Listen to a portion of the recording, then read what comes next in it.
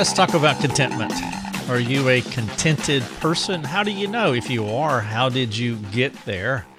Maybe another question, a better question could be, is it possible to get to the point in your spiritual life where external things do not control you internally? And that is really the dynamic that you want to think about as far as assessing yourself to see whether you are a contented person. And of course, when I talk about being contented, I'm not talking about in the moment as though it is an episode, but I'm talking about being characterized as a contented person. Would you say that your day-to-day deportment, the way that you live your life and the way that other people experience you, is that of a contented person? The question is, can you get to that place in your life? For those of you who have lived for multiple decades, you have seen such an evolution as far as the change of our culture, the speed in which we are living, the internet, social media, the frenetic pace that we live, and you know that it's harder and harder to be a contented person, but the Bible says it is possible. But here's the key. Do you want to experience contentment? You can. Not just in an episode, not just for today or this week, but you can be characterized by contentment. The Bible teaches us how to do that, but the key is you will only learn contentment as you move through the portal of adversity. And that's why I titled the podcast, Adversity is the Condition that Teaches You Contentment. Thank you so much for joining me for the podcast. I am Rick Thomas. You can find me at rickthomas.net. I'm so glad that you are here. I am glad that you are listening. I was talking to Marcy earlier today.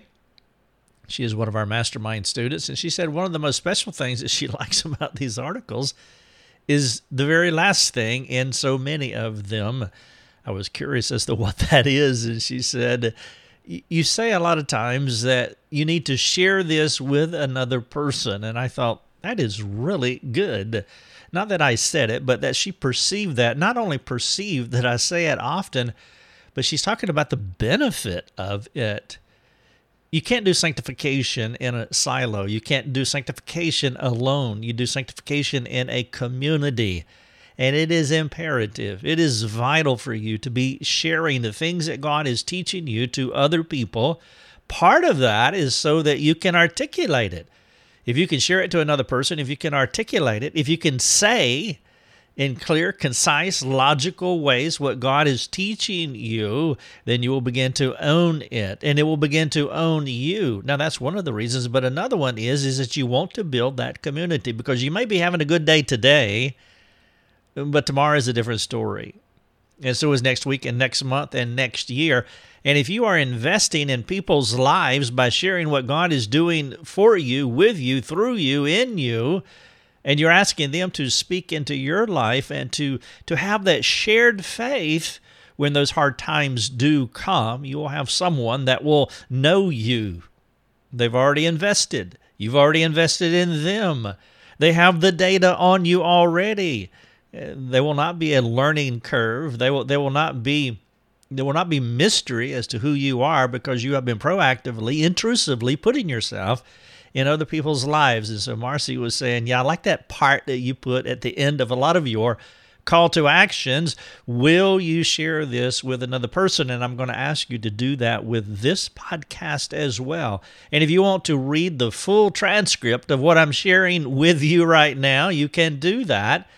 Go to our website, look for this article, Adversity is the Condition that Teaches You Contentment. You'll also find it under the contentment category on our website. So just look for contentment and click on it under the categories section, and then you'll find this article. But this idea of finding contentment through the portal of adversity, this is the truth that Paul was hoping that the Philippians will learn. Let me share the verse with you, and then we'll work through it in the remainder of the podcast. The verse, or the verses, are Philippians 4, 11, and 12. These two verses here, profound verses. You know what verse 13 is.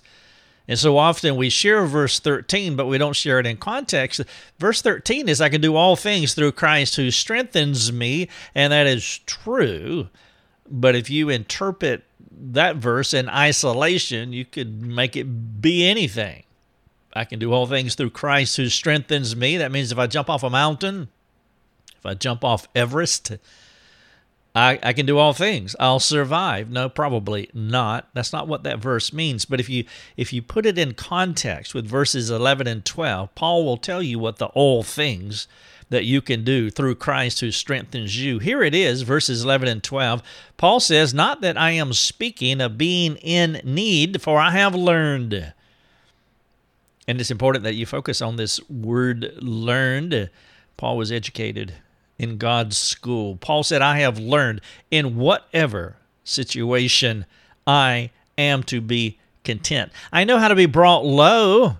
I know how to abound in any and every circumstance. I have learned, there it is again, the secret of facing plenty and hunger and abundance and need. Do you see the spectrum here? Brought low and abound. That covers everything. But just in case you're not perceiving what I'm saying, Paul, he says plenty, hunger. You see the spectrum again.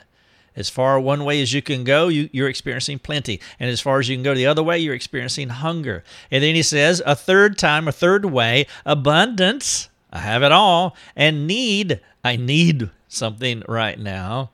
And then he launches into verse 13. I can do all things through Christ who strengthens me. The all things is I can be brought low. I can abound. I can face plenty and hunger, abundance and need. Make a note of the comprehensiveness of the extremes. Life could bring the apostle low, or it could make him abound. Paul could face plenty and abundance, or hunger and need. The situation did not matter to Paul. He was content under any circumstance and in any context. He had learned this secret to living well in God's world. The Lord had put him through the rigors of his educational system, and Paul came out on the other side with the precious jewel of contentment. There is a simplicity on the other side of complexity, which Paul found only after going through many life-adjusting events. The path to contentment is contrary to how our culture teaches us to find happiness, and that's why I titled the podcast this way, Adversity is the Condition. And Paul went through the rigors of adversity, but he learned how to be content in all ways, and that is so countercultural. The goal of the marketing gurus, the culture, is to create discontentment. That's what they want to do. Do you know that's what they're doing when you're watching television and listening or watching these commercials or other things that you're looking at that the culture trots before our eyes? They're trying to create discontentment. They want to make you unhappy with the hope of motivating you to buy their products, which they say is the final right answer for the sad soul. Think about what Ecclesiastes said. Solomon said this in 1:8. He said, all things are full of weariness. A man cannot utter it. The eye is not satisfied with seeing, nor the ear filled with hearing. They're saying you can be satisfied if you buy their product. And Solomon is saying that the eye is never satisfied with seeing and the ear is never filled with hearing.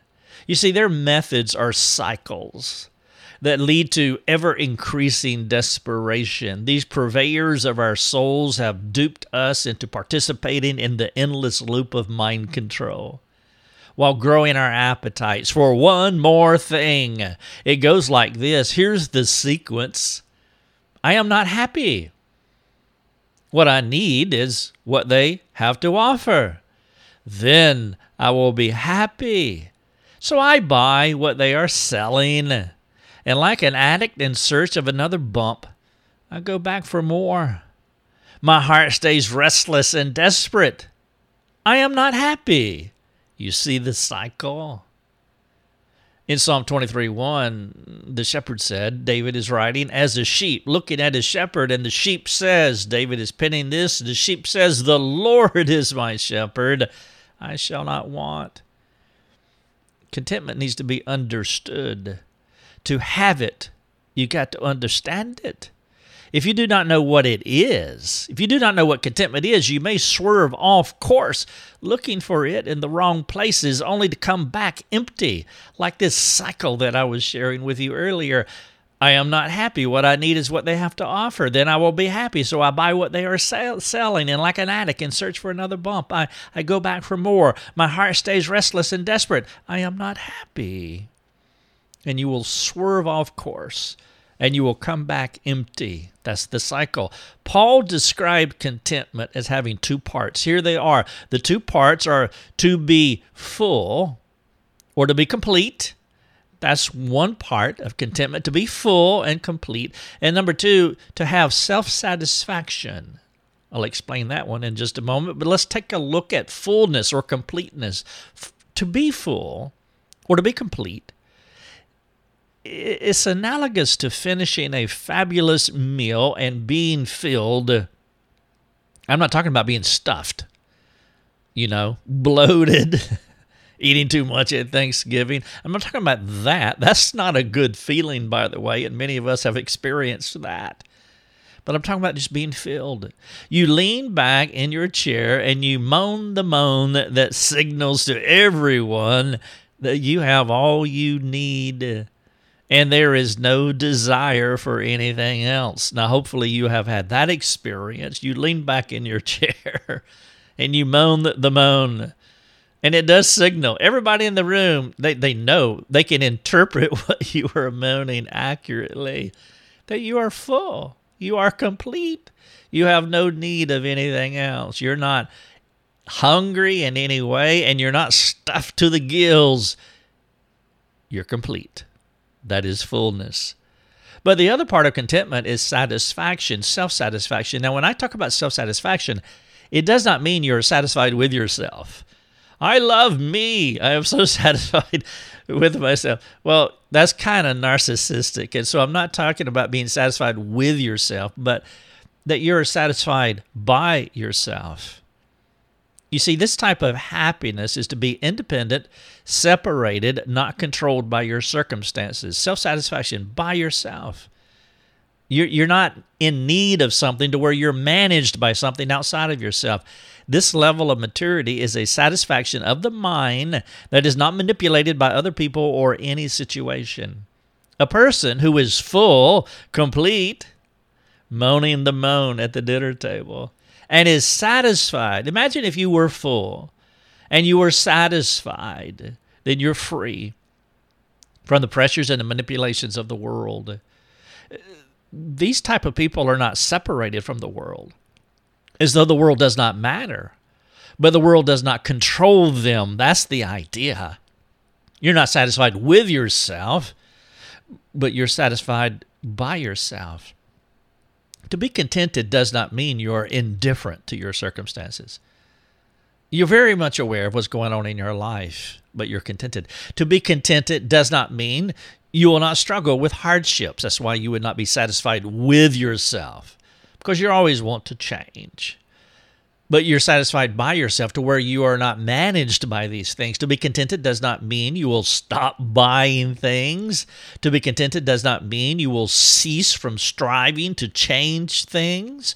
To be contented does not mean you will resign yourself to what will be, will be. No, contentment does not release you from caring about the cares of life, but it frees you from being controlled by the cares of life. Jesus always cared, always pursued. Jesus always fought for change, but he was not under the spell of worldly temptations. Jesus had an internal gyroscope that kept him stable, even when there were storms. Read Mark 4, starting at verse 35. Christ submitted himself to his Father, which prevented him from succumbing to lesser, insignificant powers. This is something that we have to learn. You will not find this kind of contentment in a drive-through culture where you supposedly realize dreams instantaneously. The most satisfied people are those who put themselves under the Lord's tutorship for years. Contentment is something that you learn. Paul said, I have learned. It's acquired knowledge that comes through skill and experience. It is a process that you submit to, a process where the Lord burns contentment deep into your soul. Paul said it this way, as I read, I have learned in whatever situation I am to be content. And then again, I have learned the secret of facing plenty and hunger and abundance and need. The Lord led Paul into the initiation of the secret that did not come to him all at once. He did not learn contentment until the Lord guided him into situations that would transform him over an extended period. The only way Paul could learn this secret of the contented life when facing plenty and hunger and abundance and need was by walking with the Lord through those dangers, through those toils, and through those snares. This secret to contentment is similar to the process of most things we learn. Anybody can say they have learned the secret of marriage. But if they have not been married or have not suffered the hardships of marriage, then it is not valid. Imagine somebody coming to you and they're not married. An 18-year-old young man or an 18-year-old young lady comes to you and says, I have learned the secret of marriage. No, you haven't. You may have read some books. You may have observed your parents. But you haven't learned the secret of marriage, not until you go through it. You can't learn the secret of high-level life lessons if you have never experienced them. You can have theoretical knowledge, hypothetical knowledge, but you will not have experiential knowledge because you have not lived through it. Paul went through what appeared to be never-ending challenges. His adversity is why he could say that he had learned contentment. The proof was in the pudding, or in his case, the proof was in his heart, and that is where contentment is. You can't fake this. His two requirements for contentment were, 1, severe and challenging circumstances. 2, the constant practice of humbly responding to the Lord through those circumstances. If you possess these two things, then you can say with Paul, I have learned. In whatever situation I am to be content. I know how to be brought low. I know how to abound in any and every circumstance. I have learned the secret of facing plenty and hunger and abundance and need. The proof is in your heart, and the two requirements for contentment are 1, severe and challenging circumstances, and 2, the constant practice of humbly responding to the Lord through those circumstances. All of life is a process of learning contentment. Everything that happens to you is to teach you how to be content. Your life story, the one the Lord is writing for you, is a process of practicing contentment, the blending of the ups and the downs throughout your day are opportunities for you to learn and apply this secret about a peace that most people do not understand and have not learned. The secret Paul learned was previously a mystery to him. And as he labored through his circumstances with the Lord, he began to understand the secret of contentment. And what was that secret? It was this: God is always working in us for His glory and our good. The Lord allows all things into our lives to initiate a whole new way of thinking and living for Him and others. My friend and fantastic preacher Charlie Boyd said it this way: God is always at work in you, using everything that happens to you as His initiation process into life and contentment. You will not find God's contentment in a book, because there are areas in the Christian life that are more mysterious than methodological.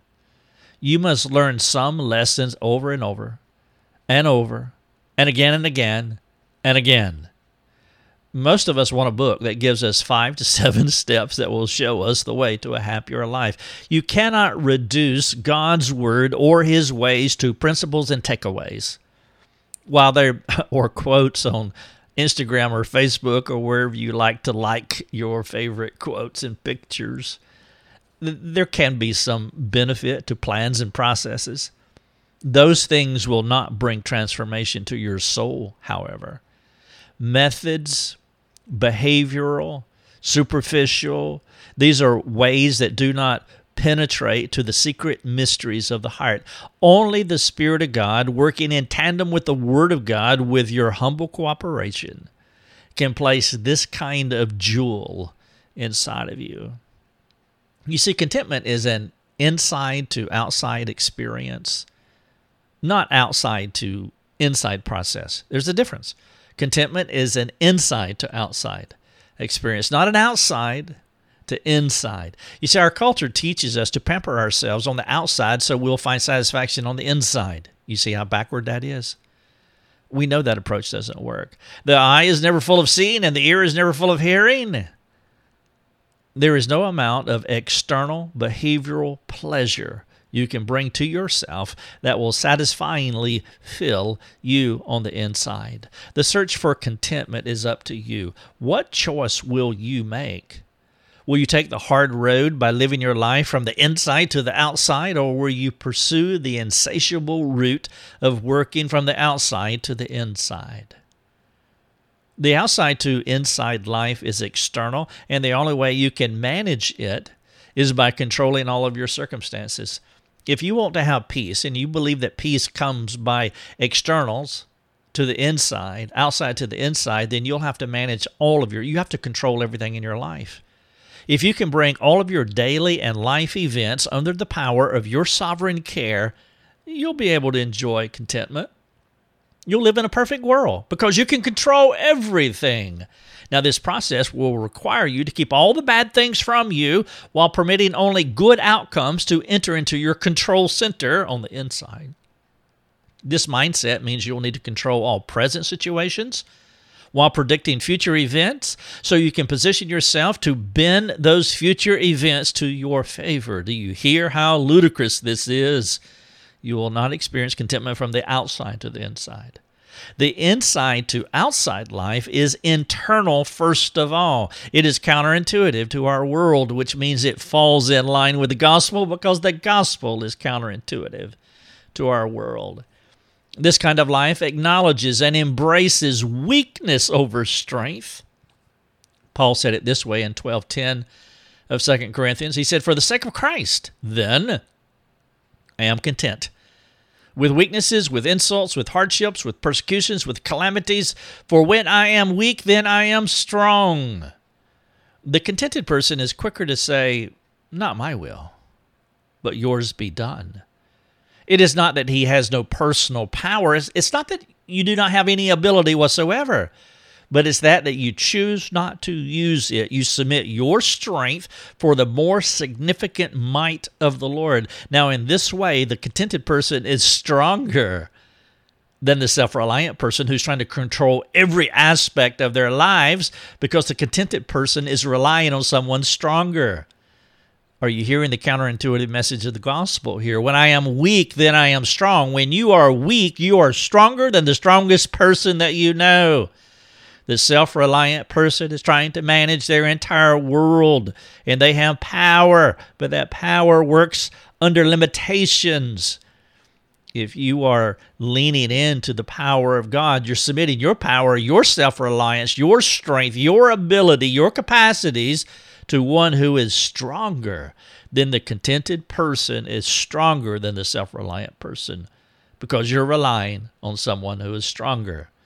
I read to you earlier a quote from Charlie Boyd. He also described this outside to inside people like thermometers and the inside to outside people like thermostats.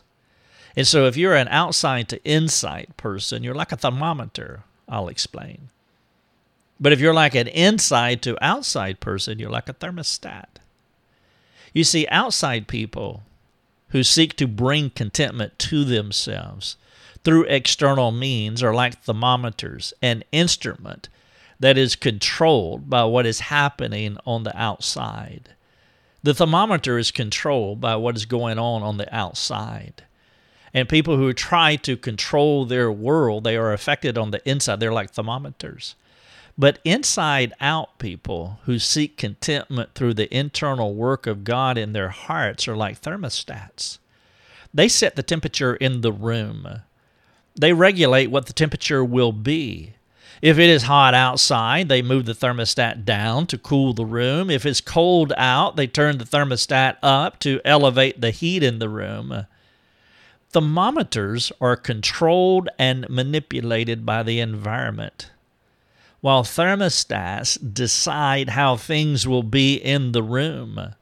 The former, thermometers, are reactive. Thermostat people, they are proactive.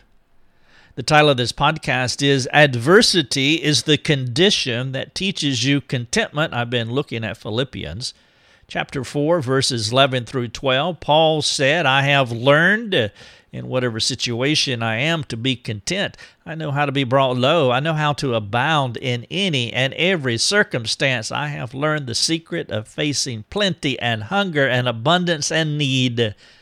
And then he launches into our great bumper sticker verse 4:13. I can do all things through Christ who strengthens me. That is the greater power. And if you're leaning into God's power, then you're leaning into something that's stronger than anything that you can conjure up or control in your life. I want to give you a couple of call to actions, or a few call to action questions to think about as you process this podcast. The first one is, what situation in your life is trying to move you from contentment to discontentment? So think about something that's going on in your life. Now, maybe you're having just a wonderful life right now, and perhaps you need to roll the video back a little farther into your past. But I want you to think about a situation that was trying to move you from contentment. I am at contentment. That's where I am. But I feel myself being pushed toward discontentment. In that situation, are you more like a thermometer or a thermostat? Remember, the thermometer is being controlled by outside elements. Are you being controlled by outside elements? You see this all the time, especially in social media. We all have access to it. Somebody will say something that's an external thing that's happening, and the person reacts impulsively to it. They are thermometers. They are reactionary.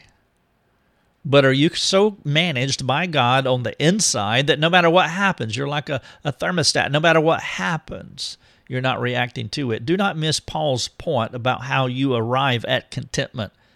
It is a learned condition of the heart that comes from discerning and applying the Lord's work in your life through years of constant practice. It reminds me of Hebrews 5:14 that says, but solid food is for the mature, for those who have their powers of discernment trained by constant practice to distinguish good and evil. You must practice constantly.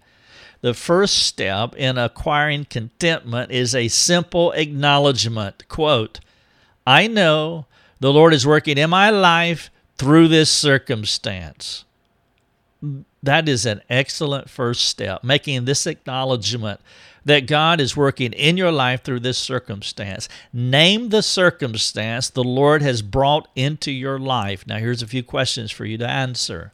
Do you believe He allows the highs, the lows, the plenty, the hunger for your good? Yes or no? Question 2, do you believe God has brought this situation to you? Number 3, is your first reaction to your difficulty to seek the Lord, hoping to learn from Him? Is that your first question?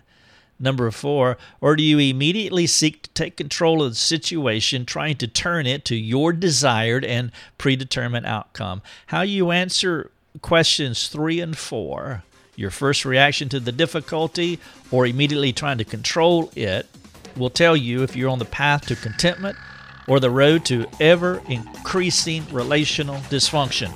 If you'd like to talk about this podcast, please let us know. Your Daily Drive is a production of rickthomas.net, a global community that is seeking to live more productive and inspiring lives. If you'd like to learn more about our community, please go to rickthomas.net. rickthomas.net.